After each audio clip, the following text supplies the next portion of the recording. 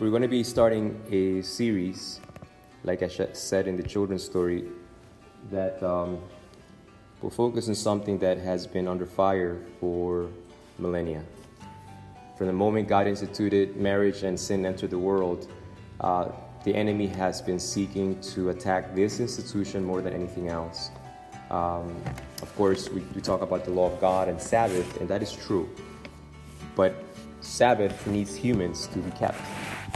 And without humans, there will be anything to keep, anyone to keep it. And so we're going to be focusing on something that I've been praying for over a year and a half of doing, figuring out when to do it. And before camp meeting, I realized this was going to be my next series. And so I've been reading up and studying different sources. And let's have a word of prayer as we initiate this series on marriage as covenant. Father, help us to understand, broaden our minds. Okay, I find this on the web. That we can understand, Father, what it is that you want us to see in your word in regards to marriage and how to see it, Lord, as a covenant. Please lead us. Please guide us. In Jesus' name, amen, Lord. We have, in this series, 7 sermons that we will be looking at: a marriage as a covenant, living the marriage covenant, the law of the marriage covenant, covenant marriage and sex, how to face attacks on the covenant marriage, and covenant marriage and divorce, and covenant marriage and mission. I've consulted, of course, other sources, primarily the scriptures, of course. But there's a book by Dr. Samuel Bakioki. Some of you may know who he is. He wrote a book called The Marriage Covenant. Unfortunately, it's no longer in print. I was fortunate enough to be able to find a used copy in Amazon. And if you're into that shopping there, I would recommend that you get it, actually. It's a good read. And I've also used a book called The Meaning of Marriage by Timothy Keller. He's a Presbyterian pastor. But this book is excellent and is newer. So you can get it in a digital format if you're into that. And the reason I'm telling you about these sources is most married couples have this notion that it will just work out. And they will invest money in lawnmowers. They will invest money in weed whackers. They will invest money in vacuum cleaners and furniture. But they will never invest resources on their marriage. And so we see marriages languishing, like God says in his word, my people perish for a lack of knowledge. So I want to encourage you guys to invest. For a long time, the first year or two, my wife and I would say, let's go to this marriage seminar. Let's go to this other workshop. We were in Bering Springs. We had so many awesome resources, but my knuckleheadedness and pride would say, man, honey, we'll figure it out. We're tough. We'll just press on. And that was not the right attitude. And once I began to actually invest in my marriage, I realized how many things I had wrong about marriage.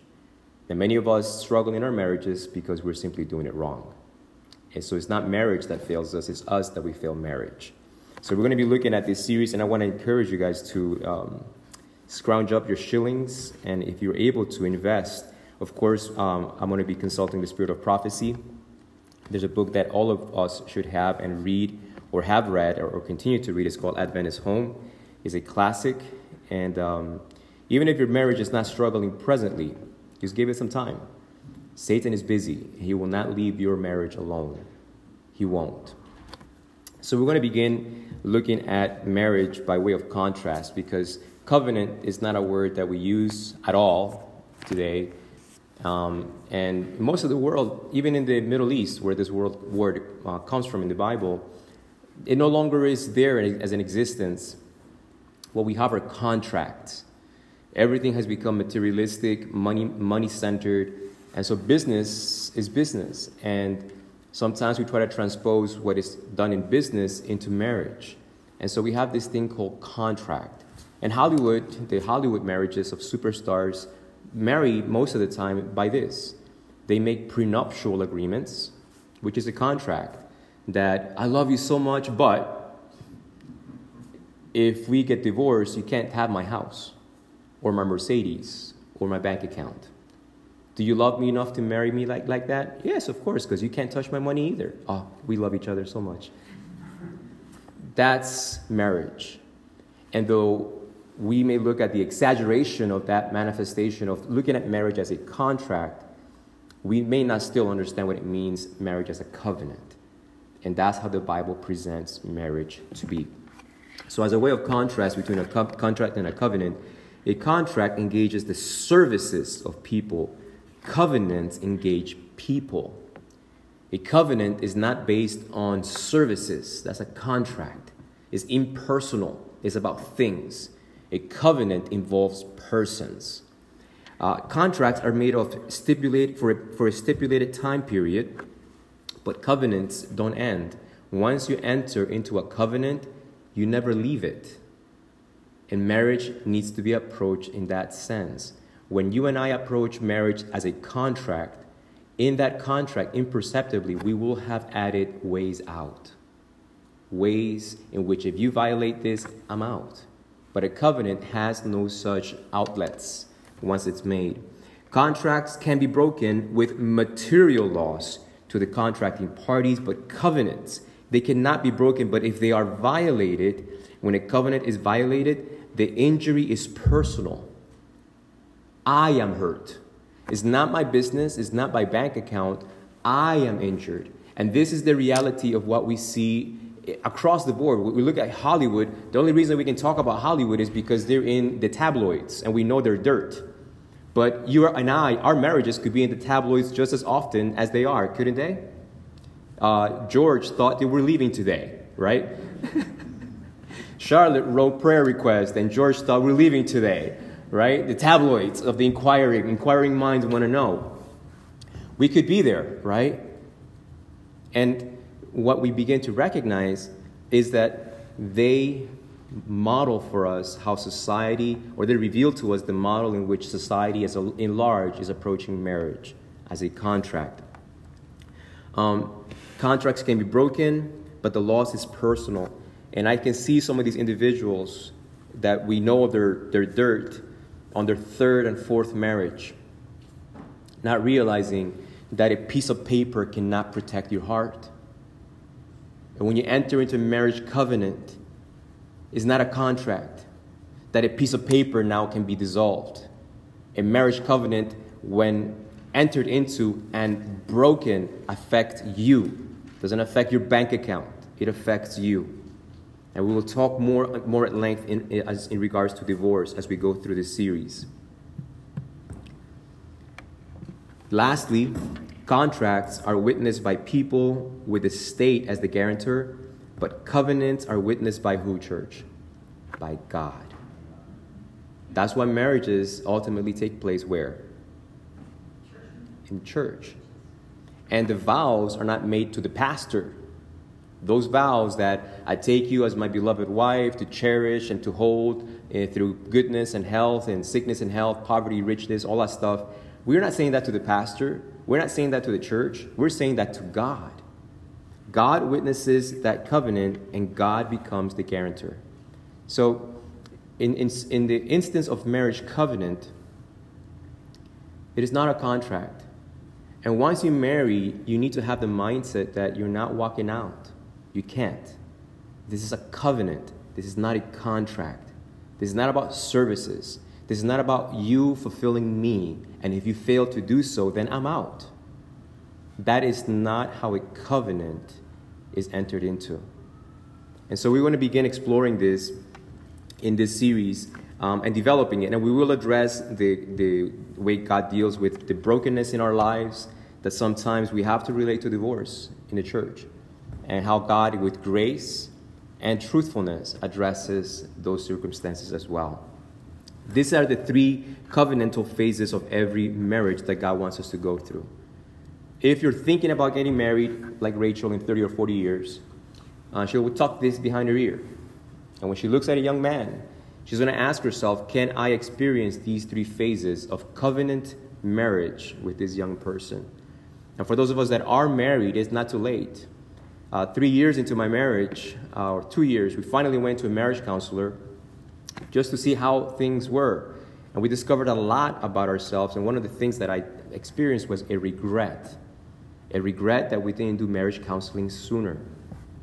One of the ideas that I've had as a pastor is that if we ever have a married couple from our church, one of the gifts that the church should give this married couple is at least 6 months of marriage counseling right off the bat. We go to marriage counseling when there are problems, when we could go to marriage counseling to prevent those problems, or at least mitigate them as much as possible. But these are the realities of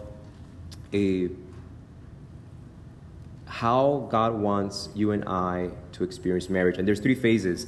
Brian read them for us out of Genesis chapter 2, verse 24, where it says, therefore a man shall, and here's the first part, leave.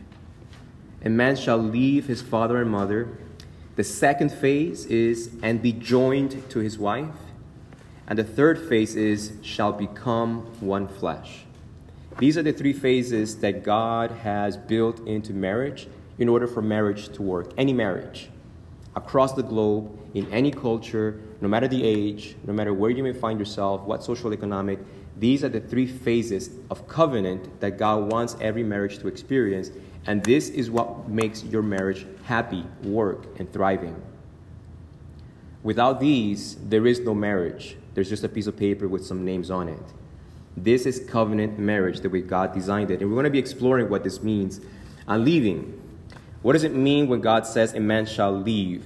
One of the amazing things that I discovered through the study and researching of this is when God made marriage and he established these 3 principles within marriage, he then reveals the covenant of salvation, and they are identical. The way God leads us through the process of being saved is the same pattern, the same parallel of marriage. Adam was asked to leave. In order to begin this covenant union with his wife, Adam had to leave. And in Genesis chapter 12, which is a major transition point in the book of Genesis, God is about to engage a man named Abraham. And he's going to enter into a covenant relationship with Abraham in which he's going to take a married couple that can't have babies and is going to lead them to a point where Abraham's body is as good as dead, says the book of Romans, and Sarah's body was as good as dead as far as being able to have a child. And at that point, in the deadness of their bodies, God would bring life, a child named Isaac. Later in Abraham's story, you know this, God would ask Abraham to take that child, his only child, whom he loved, and do what with Isaac? Sacrifice him. The covenant that God was about to enter with Abraham was designed to show us, to reveal to us how God would save us through the covenant of the gospel. And the same way he engaged Abraham is the same pattern in which he places before us regarding marriage. The first thing God asked Abraham to do was to leave. The Lord said to Abraham, leave your native country, your relatives, and your father's family, and go to the land that I will show you. The Old Testament covenant of salvation is an exact replica of the covenant marriage. You want to understand the gospel? Study your marriage. And study your marriage in light of the scriptures. The way God wants your marriage to function is the way God's salvation wants to function in you. This is how God placed it before us so that we don't just learn it by theory, but in practice. In the New Testament, it was the exact same pattern. In Luke chapter 5, verses 10 through 11, we read, then Jesus said to Simon, don't be afraid. From now on, you will fish for people. Jesus is about to call his disciples to reveal to them the fulfillment of this covenant in him through the cross. And how do the disciples respond to the call? They pulled their boats up on the shore, left everything, and followed him. Peter would later said, we have left our homes, we have left our parents, we have left everything to follow you.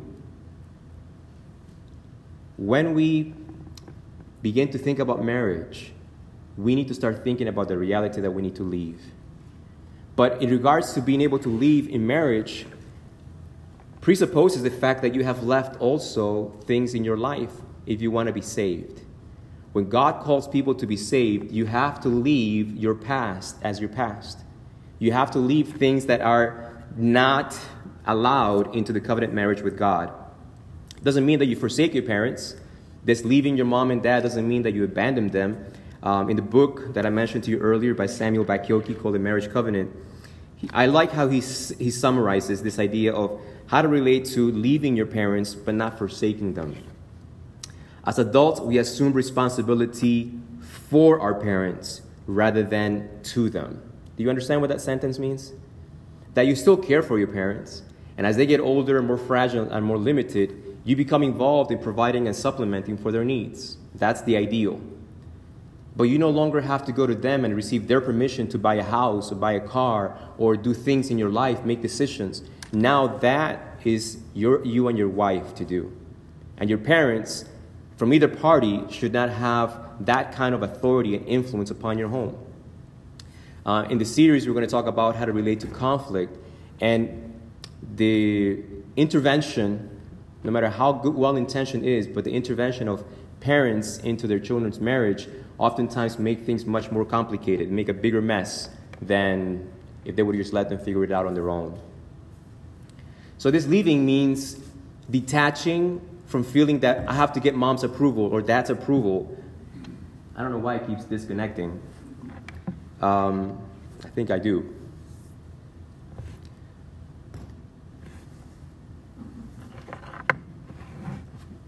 If there's one sermon that Satan doesn't want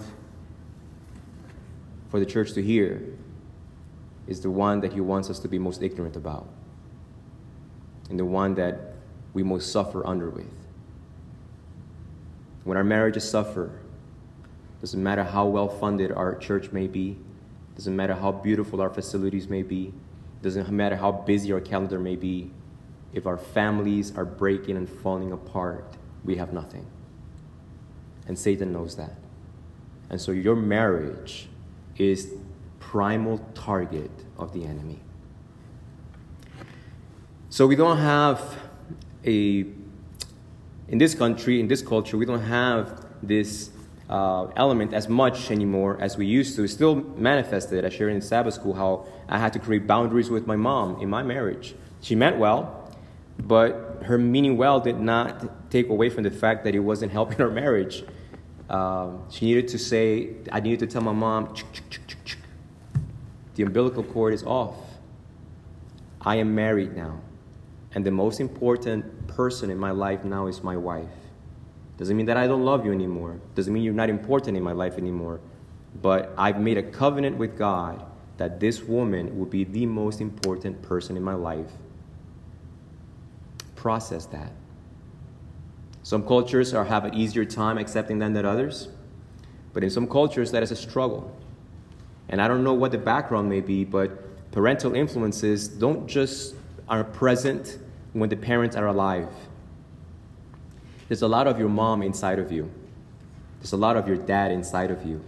And so when God says you have to leave your mom and dad, it also means the stuff inside of you that you've inherited from your parents. Does that make sense, church? Because long after your mom and dad are gone, they're still in your head. Which leads us to a deeper understanding of what it means to leave. Leaving means a radical shift in our priorities. It means leaving past priorities based on our independence, our jobs, advanced education, sports, past lives, friends, even church work. And all of those things are influenced by the home you were raised in. All of those things were things that you learned from your parents. And maybe the things you learned from your parent don't work. Maybe the things that made your home at times a living hell are in your heart right now, and they're affecting your marriage, and you're oblivious to it. The way you respond, the way you snip, the way you bite, the way you hold on, the way you passively aggressively show a resentment over wrongs, and you never talk about them, but you act on them. Those should be very familiar territory. We've seen them before. They come from your parents. So leaving your mom and dad entails way more than simply moving out of their house. It means them and the things you've learned from them that don't line up with the scriptures. Those things need to leave your heart. Does that make sense, church? It means choosing to heal. Leaving the parental background My parental background means I want to heal the inner wounds and hurts of our childhood. Every one of us, every single one of us, come into our marriages with scars and sometimes even wounds that have not fully healed.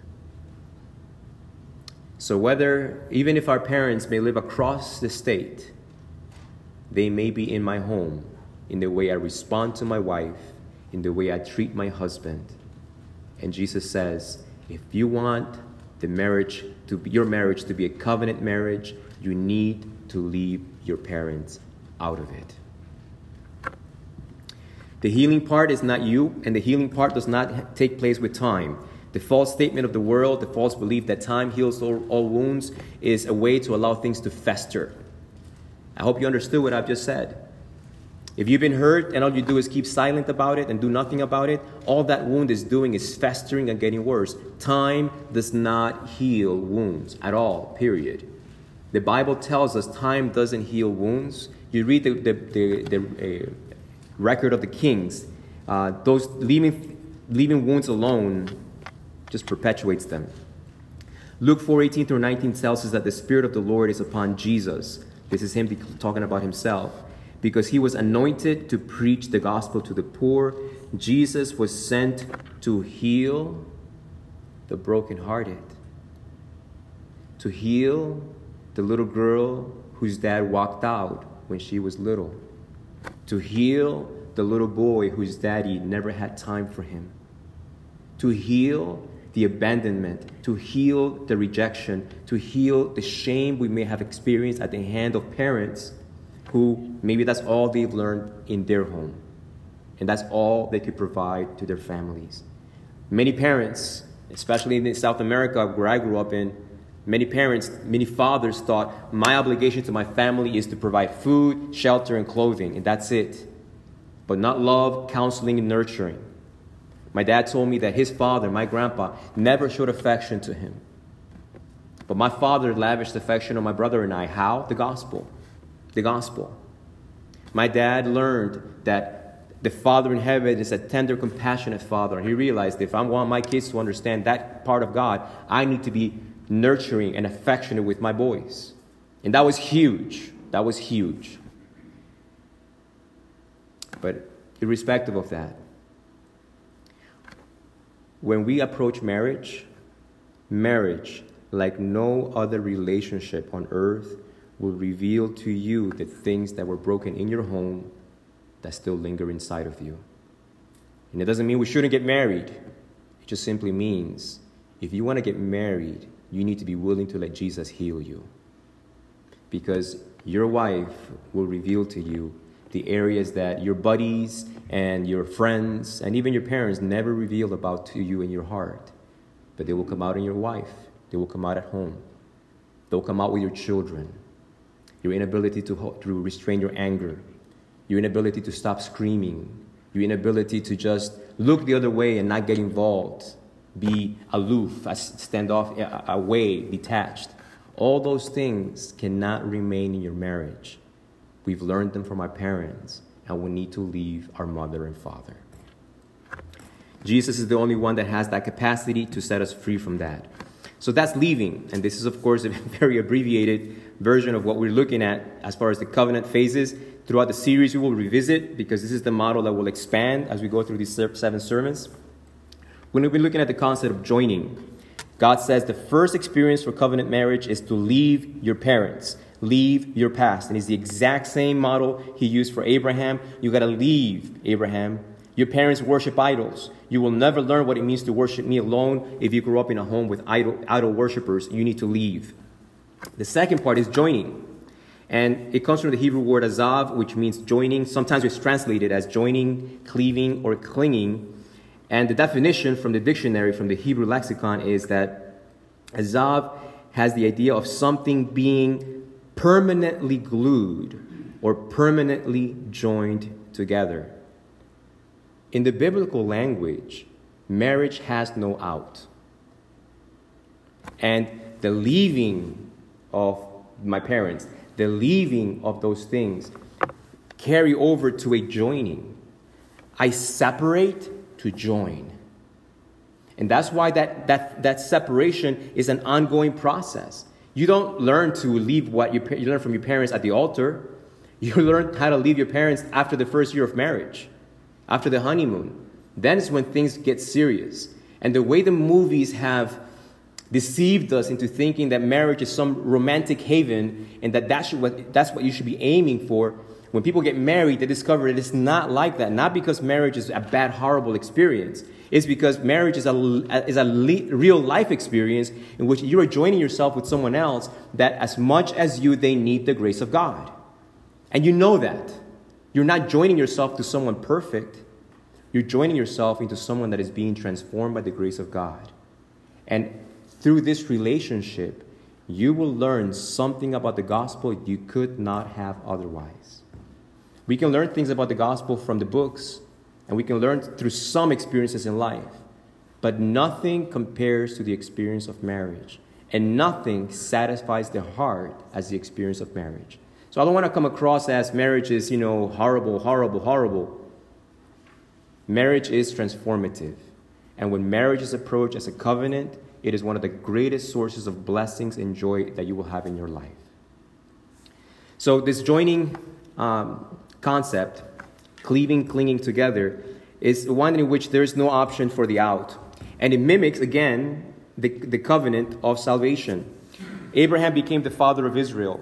And that would have never happened had Abraham not left his father's house.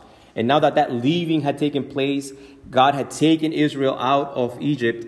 Now God says, this is how the covenant is going to be fulfilled in your life.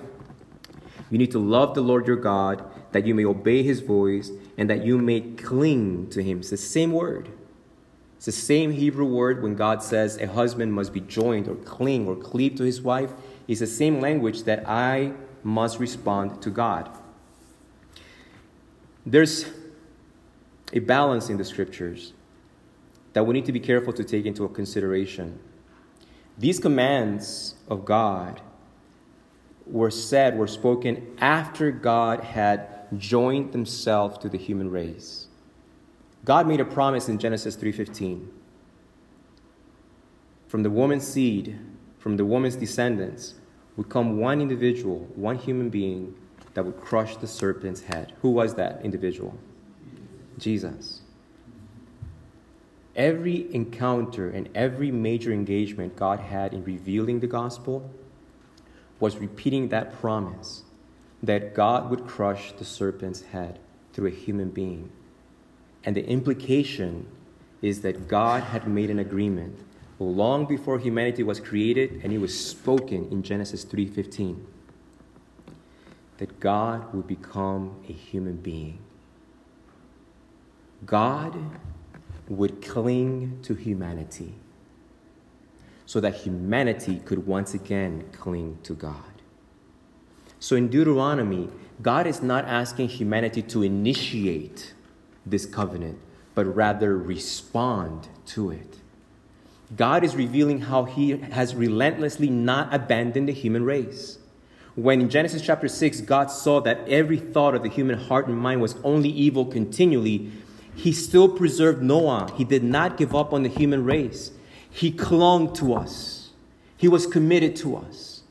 And now he invites us to respond by clinging to him. Why? Because he is our life. He is the only source of goodness and love and peace and power to do the good things we desire. That can only be found in God.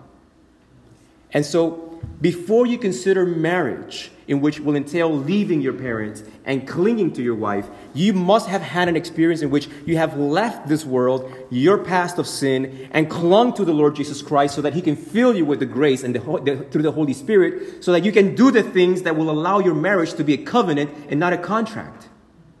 Salvation is the exact same process as marriage. And if you want to get married, you must first have experienced salvation. You need to be saved before you can get married. Does that make sense? But many people get married having gotten baptized but never converted. Baptism doesn't convert you. Jesus gives you the power to be converted. He gives you a new life. And that experience is legitimate when you have committed to clinging to God. And what does that mean? I want to give us a story, though it's not in the context of marriage. It is a story full of emotion. I cannot get past reading this book without getting emotionally moved, deeply moved by the story of Ruth. It's a beautiful, short little story that if you have never read from the scriptures, you should take time to read it. It will teach you what clinging means. Ruth chapter 1, verses 14 and then 16 through 17 says, "Then they lifted up their voices and wept again." This is Naomi with her two daughter-in-laws. "And Orpah kissed her mother-in-law, but Ruth did what? Clung." Same word. But what does it mean when Ruth clung to Naomi? Ruth replied, "Wherever you go, I will go. Wherever you live, I will live. Wherever you die, I will die, and there will I be buried." That's clinging. I will never leave you. And that's the clinging that is spoken in marriage. I will never leave you. And that never leaving you is contingent upon having experienced the clinging to God. And you know what I thought about in the story of Ruth, when Ruth said this? It's almost like a type in which the words of Ruth becomes the words of Jesus to the human race. Have you read that psalm where it says, "Lord, if I go to the highest mountain, you were there. Lord, if I go to the deepest on planet Earth, you are there. There's no place on earth that I could go that you are not there." Have you read that psalm? That's the language of Ruth. In that when you are running away from God, God is following you. He's clinging to you. Wherever you go, He goes with you. Wherever you end up deciding to stay, He stays with you. He clings to you to save you. Ruth clung to Naomi, and through Ruth, Naomi's life was preserved. And through Ruth, Naomi's territory, land was reclaimed. Through Jesus, you are saved. And you are not saved because one day you decided to start seeking after God. You are saved because one day you decided to finally respond to the promptings of His Spirit in your life. God is still clinging to you. Cling to Him. He is your life. And as you cling to Jesus, you'll be empowered to cling to your spouse. But without you connected with Jesus and following Him wherever He leads you, and making that decision that wherever you tell me to go, Lord, I will go. Without that kind of a submission to God, your marriage will not thrive. Your marriage will wilt away in monotony and formalities, in which you sleep on the same bed but at opposite ends and only talk about the weather. And God doesn't want that for your marriage. Cleaving reflects the central concept of covenant fidelity. In the sight of God, cleaving means wholehearted commitment, which spills over to every area of our being. Cleaving involves unswerving loyalty to one's marital partner. You don't get that with a contract. A contract has outs, and the outs are when the services are no longer being delivered. And you're married to someone that is destined to not deliver what you thought she was going to deliver or he was going to deliver. His wonderful hair is gone. Sorry. Her beautiful, youthful look is now wrinkles. Now what? The reality is that our culture is being lied in two ways. Just like in the supermarkets, right? You have all these magazines that tell you the secret to lose 7 pounds in 7 days. And right next to them are those heavy calorie-laden candy bars, right? King size, everything for 50 cents. Buy 10 for $10. Get skinny, get fat. Which is it? What do you want? And in the movies, it tells you all romantic love, and then promiscuity and sex and debauchery and lust. Which is it? In our culture, the vast majority of individuals that get married in a secular sense are thinking, finally, some legitimate sex. Sex without guilt. But you're entering it as a contract. And when the services are no longer delivered, you walk out. Covenant is not like that.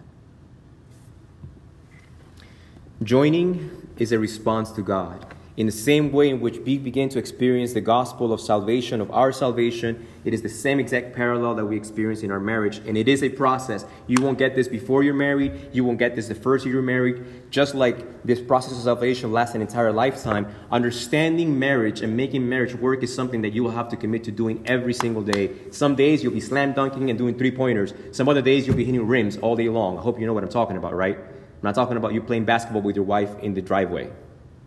I'm talking about some days you'll get it. And you'll see marriage for all the goodness and blessing and beauty God designed it to be. And there are days in which you will be very vulnerable to the whisperings of Satan. You married the wrong one. And a covenant ignores those whisperings. That's what Jesus heard in the Garden of Eden, in the Garden of Gethsemane. That's the whisperings of the enemy in Jesus' ears. They don't love you. They will never deliver the services you desire from them. Look at their track record. Idolatry after idolatry for centuries. And your disciples, even Peter, 3 times they fell asleep. Walk away. Walk away. Leave them. Leave the human race to what they want. But Jesus clung to us.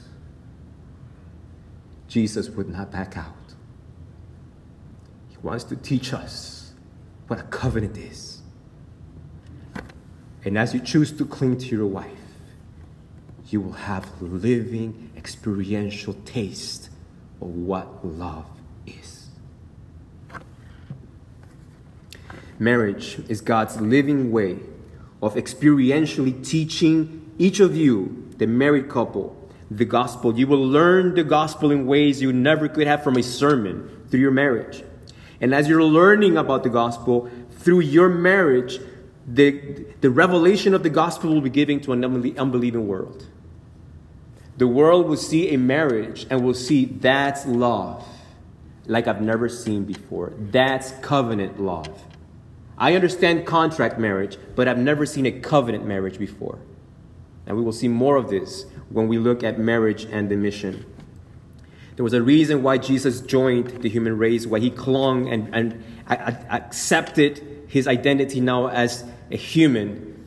Throughout the 4 Gospels, Jesus' most dominant and most frequent identification for himself was not, I am the Son of God, I am the Messiah. No, Jesus, when he talked about himself, he would call himself the Son of Man. When the Son of Man is betrayed, the Son of Man will rise up. He identified himself with the human race because he clung to us. Why? There was a purpose. Hebrews 2:14-15 tells us, because God's children are human beings made of flesh and blood, the Son, that's Jesus, also became flesh and blood. For only as a human being could he die, and only by dying could he break the power of the devil, who had the power of death. Only in this way could he set free all who had lived their lives as slaves to the fear of dying. Jesus clung to the human race because it was the only way to save you and I. And the reason, the way of saving us was through him dying. So joining is a choice to die to self. In the same pattern of leaving and cleaving, leaving and joining, in the marriage context, I also need to leave so that I can join. And this joining to my wife, to my husband, demands a death to self. Just like Christ, in order to cling to the human race, had to go through the experience of the cross and death. As a husband, as a wife, you need to realize that there are parts of you that need to die. What are they? Colossians 3:5 tells us, therefore put to death your members which are on the earth, fornication, uncleanliness, passion, evil desire, and covetousness, which is idolatry. And covetousness is the seed of adultery. Covetousness is why there are affairs. Covetousness is why there are divorces, for the most part. I found something better, and it's not you. I finally found what I was looking for, and you are the wrong one. That's covetousness, and it's a delusion. It is a big, fat lie. But now you yourself are to put off all of these. Anger, wrath, malice, blasphemy, filthy language out of your mouth. Do I need to die to my anger? Do I need to die to my filthy language? Filthy language does not just entail profanity. It involves cruelty. You're just like your father. You ended up being just a loser like he is. You're just like your mother, bitter. Sometimes profanity is less painful than those words. Is there a need to die to myself today in my marriage? Yes, there is. And every day that you wake up, you and I as married couples are invited to be reconverted anew. How often did Paul say he had to die to self? Do you guys remember that verse from the Bible? How often did he have to die to self? Daily. I die daily. Praise God. Because that means that daily I get to experience not just the dying of these things, but joining also means being made alive in Christ. Therefore, as the elect of God, holy and beloved, put on tender mercies, kindness, humility, meekness, long-suffering, bearing with one another, and forgiving one another. If any has a complaint against another, even as Christ forgave you, so you also must do. But above all these things, put on what, church? Love. Love, which is the glue that when it joins, it never separates. It's the bond of perfection. Do you want these qualities in your marriage? Praise the Lord, George. He will answer for you. Anyone else? Listen. If this is not your experience, my marriage will become a shell. A shell that on Sabbath mornings I'll pretend to be married, but my behavior at home is I much rather be somewhere else. Alone, not even with someone else. That's the destiny of your marriage that Satan is aiming for. Not necessarily a divorce. He knows it's very damaging. But sometimes he just keeps people together because he loves to torture. And God loves you too much to allow your marriage to degenerate to a mere formality, a contract written on a piece of paper. God wants our marriage experience to be that of a covenant. Amen. He wants you to experience that. We're going to talk about the becoming part during the week. I realized as I was making this sermon together, it was getting long. So if you have been able to check out the Anchor website or subscribe to the podcast devotional, I'm going to be publishing that during the week so you can hear the last part of the sermon. But I want to close this morning looking at this one verse that will segue into this last part, 2 Corinthians 5:17. It says, therefore, if anyone is in Christ, and Paul is talking about the clinging. If you are in Christ, you're clinging to him. You are joined to him. If anyone is in Christ, he is a new creation. All things have passed away. That's the leaving part. You have left the old ways. Behold, all things have become new. Leaving, cleaving, becoming. You'll begin to see that all over the scriptures. The process by which we are saved is the process by which our marriages thrive, mature, and become the blessing God intended marriage to be. You know, when God spoke and it created the marriage institution before sin, it was beautiful, it was glorious, and the entire universe were going to learn things about God through Adam and Eve, because they were made in his image. The power of the gospel is that in spite of the sin experience and us being affected by it, the power of the gospel will still teach the universe things about God through your marriage. Praise God. That's an amazing reality. The universe will understand what forgiveness is when they look at the spouse that has discovered their companion has been unfaithful. And they have every right to walk away from that marriage. But they choose forgiveness and redemption. At a price, death to self, a cross. But in the economy of the gospel, you never have a cross without a resurrection. And you never have a death to self without a being made alive in Christ. So when you die to your anger, you're giving birth to meekness and gentleness and patience. When you die to covetousness, you're giving birth to contentment, gratitude, and thankfulness.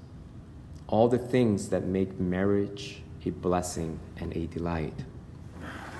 Being in Christ is an exceedingly abundant promise that offers power, healing, hope, and peace to your marriage. So the invitation and the command, more than an invitation, the command of God to all married couples is be committed to your marriage as a covenant. Allow me to examine how you've been approaching your marriage. Has it been as a contract? Because just because you don't divorce your spouse on paper doesn't mean you haven't divorced them in your heart. Long before the papers are signed, it's already happened inside. How are you approaching your marriage? As a covenant or as a contract? Be committed to making your marriage a covenant marriage, because through it, God will teach you the gospel of your salvation. You will understand the love of God in ways through your experience that book knowledge will never afford. Father in heaven, we have spoken through a lot of concepts that for me were new, left me thinking for days, examining my own home, me as a husband, and it's affecting me, Father, for your glory. And I pray, Father, that what we have heard will not just tell us, oh, so that's what that is. Father, through the power of your Holy Spirit, heal our homes, heal our marriages. Help us, Father, if there's anyone here with resentment towards your spouse, whether open or hidden. If there are things that need to be forgiven, Lord, empower us that as you've forgiven us in Christ, we can forgive one another. Precious Father, you see the things that happen in our homes, how vulnerable we are to the attacks of the enemy. Father, nothing will take away our choice. And today I can choose to cry out to you, empower me to leave the things that I've learned from my home. Empower me to leave my mother and father out of my marriage, even if they don't live with me. Get them out of my heart and mind, the things that are hurtful, the things that are toxic. Though not everything we may have learned from our parents is bad, Lord, they're broken people just like us. Cleanse our marriages from any influence that is preventing our marriages from thriving and being the blessing you want it to be. And teach us to cling to you, Father, to cling to you, not just to simply grab a hold of you temporarily, sporadically, but to cling to you, Father, the way Ruth clung to Naomi through thick and thin, so that we can cling to our spouses through thick and thin. Teach us, Father, how the gospel works by teaching us how marriage works. Thank you for our spouses. Thank you for our husbands. Thank you for our wives. Thank you that through our covenant marriage, we will understand better how you save us. In Jesus' name, amen.